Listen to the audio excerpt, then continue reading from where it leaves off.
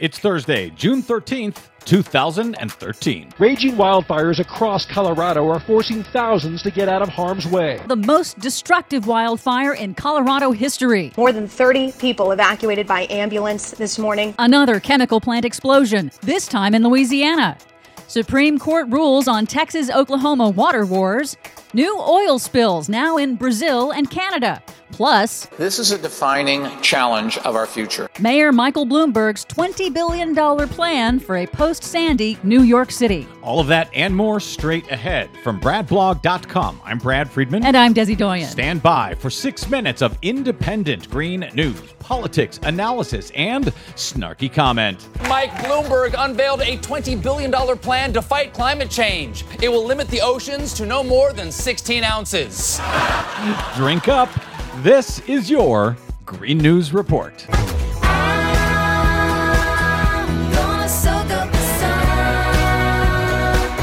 Okay, Desi Doyen, here we go again. A summer of wildfires begins? Oh, yes. I'm not experienced with wildfire. I tell you what, I won't underestimate it again. After an unusually dry winter in the West, the U.S. wildfire season is off to an early and vicious start. The fire is still pretty well scattered. It's not just one wall of fire.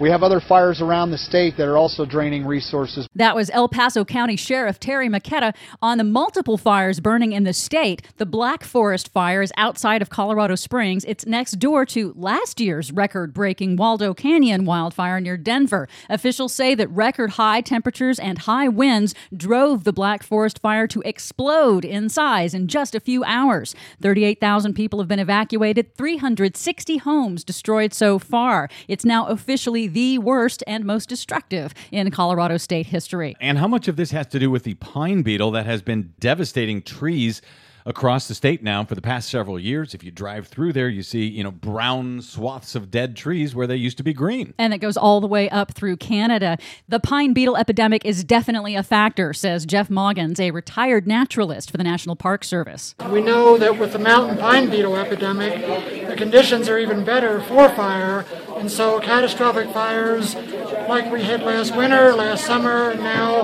on the west side of the park are probably normal, will become the new norm. The new norm, not good news.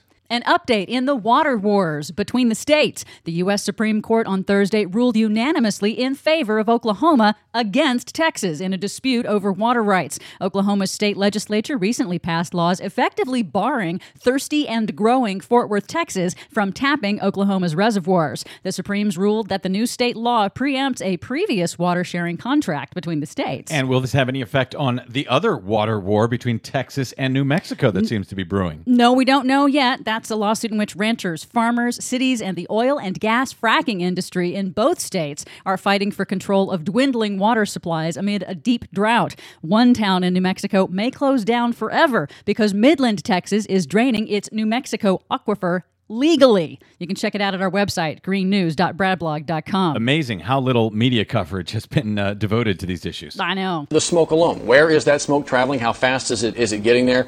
Who's going to be impacted? In Louisiana, at least 33 people have been injured, but no deaths reported in a major chemical plant explosion and fire on Thursday morning in a suburb of Baton Rouge, Louisiana. Residents who live near the plant have been told to shelter in place. Some are taking that in stride. We're blessed to have all this, the chemical industry here because it provides a lot to our community, but it can be dangerous, and there is the potential for these kinds of accidents. Yeah, it can be dangerous. Just ask the folks in West Texas as well.